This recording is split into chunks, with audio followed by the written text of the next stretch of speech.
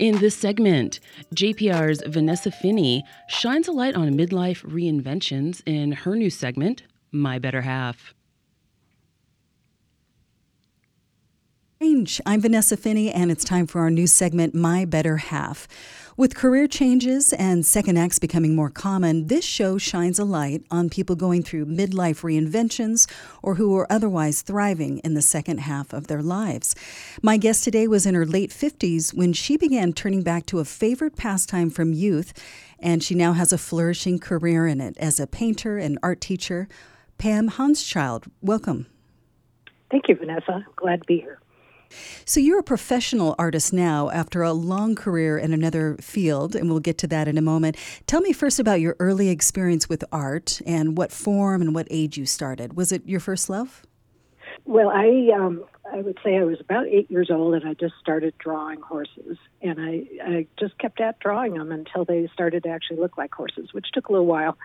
And then I just continued with drawing skills, honing drawing skills with various subjects and things like that. And so, yeah, that was my first experience, and it was really my only love. The only thing that I could do art-wise was drawing at the time. And so the natural expectation would be that you would follow that into college and make that your major. But what happened with you? Yeah, well, I actually did have a scholarship to study in art school. My parents did not want me to do that, especially my mother. My father wanted me to get a degree in business, and I was a very obedient child, and I got a degree in finance. So, yeah, I did not study it in college at that time. And did that lead you into your career? Yeah, I actually had kind of two different careers. The degree in finance kind of naturally led to a career in banking. So I worked in banking for about 10 years right out of college. And then 10 years in, I decided I wanted to go into academia. And so I went back to school and I got a PhD in organizational theory from Carnegie Mellon University. And then from there, I got a job as professor at the Stanford Business School and was there for about 9 years. And then moved from there to the University of Texas-Austin for another 8 and retired from there as an emeritus professor. I guess emerita is correct. And I retired in 2011. I taught a lot of MBA and executive MBA programs there. So you spent most of your entire adult life in these careers in finance and academia. Did you find yourself missing drawing? Did you ever make time for it, or was it hard to get into that creative mind space? You know, I can't say that I really missed it. I do remember doing a few drawings, but not very many. I more found it just really hard to do. My career felt so different. My, business and academic careers were so different. I just didn't have the time or the energy or the mind space for it. And any time or energy I did have kind of went into my academic research. But looking back at it, I was very creative in the academic environment as well. It just took a different form. So like, for example, I picked a dissertation topic that was very different from what everybody else was doing. And that creativity actually served me very well in academia. And what was the turning point for you?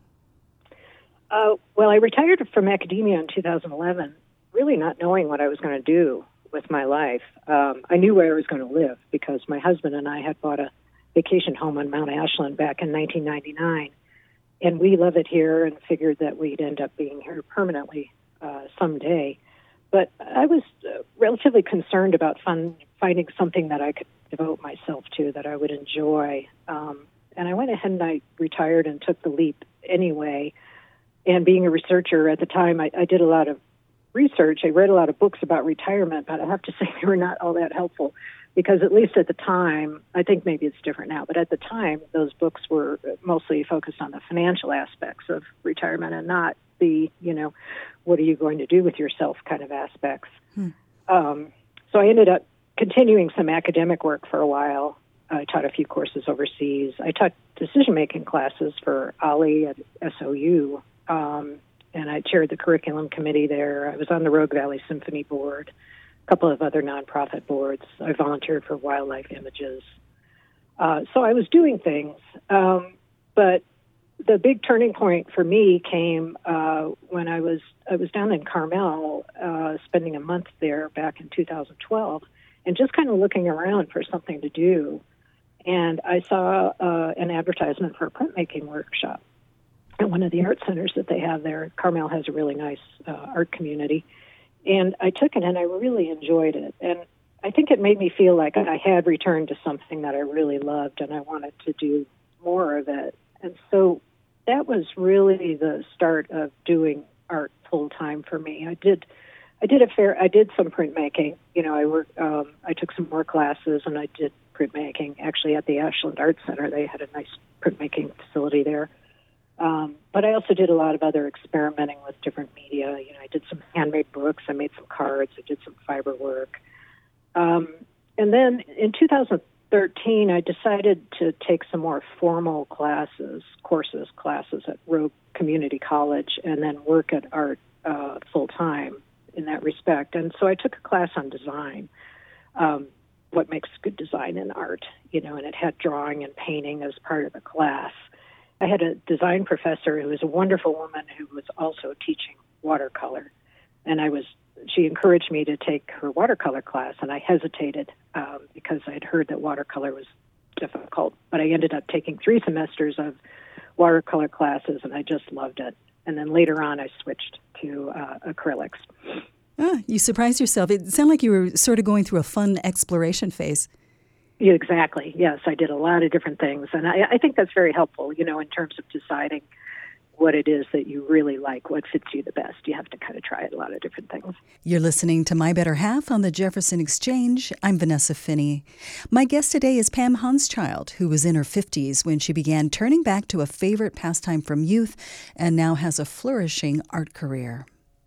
I'm curious how you felt during this change. When you first started participating, did it feel like something was kind of bubbling up or reawakening? Did you have any regrets for setting aside art for so long, or did it just feel like you were coming back to an old friend? How did you feel?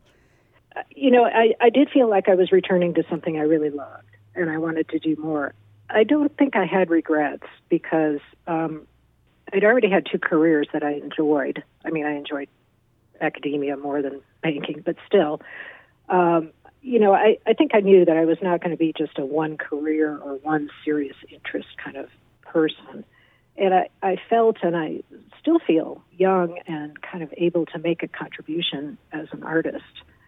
So I think I was more philosophical about it. I don't think I regretted it, but I did, I think, recognize that this was something that I loved, and I remembered, of course, my early days drawing and enjoying that. Yeah, I think that's something important maybe for some listeners to hear, because sometimes people can be filled with regret or have those what-if thoughts that kind of haunt you. But truth be told, you don't really know where that path would have led if you had gone straight into art school or chosen that major. And in some ways, maybe your business academic career fed in. It might have developed skills that are helping you now. Yeah, I think that's right. I think a couple of things that are helpful for me now, and probably would be helpful for anybody who's doing a later in life career change, is that you have more experience and have more ability to work through problems when things aren't going so well. So for me in art, it might be a setback, not getting some position I wanted or not getting into competition I wanted or something like that. Sometimes it's in a single painting, though. Frankly, all my paintings go through what I call an icky phase. A lot of artists have the same experience. And you just kind of got to stick it out and, stick to it and, resist that urge to just throw it away. So tenacity. Yeah. And then I think there are a couple of other things, too. I can't say everyone would feel this, but I personally do feel more creative energy now in the sense that I'm not a representational painter. I have to work in my paintings to kind of see things that are not there. I paint subjects, with kind of wild colors sometimes. And I find that easier to do now than when I was younger. In fact, I didn't do it at all when I was younger. I was drawing exactly what I saw, horses or whatever it was I was drawing. But now I do it, and I've made that switch pretty much from the beginning into this more experimental kind of painting. This is My Better Half on the Jefferson Exchange. I'm Vanessa Finney, and I'm talking with Pam Haunschild about her thriving third act. Talk more about that. What is it about the idea of practicing your art in your 60s that you feel you have more freedom to do that, to be a more visionary painter, or how's that playing out? Yeah, I think that's right, because I'm fortunate. I make money at my art, but I don't have to make a living from it. So there's freedom that comes with that. I don't feel like I have to be driven by what is marketable, although my stuff seems to be marketable, but still, it isn't my constant focus. And I also have the freedom to be able to travel and to do residencies and things like that. And I think that's just harder when you're younger and you have more obligations in a certain location. So my residencies and things like that I've done have been really opened my eyes to kind of experimenting and new ways of reflecting nature. That's basically what I do, is try to show people a different way to look at nature, and hopefully they'll appreciate it in a kind of a new and different way. It's a good time to ask you about the current art positions you hold in your gallery representation, at least locally, as well as those residencies. You've really had some interesting experiences. Yeah, those have been wonderful.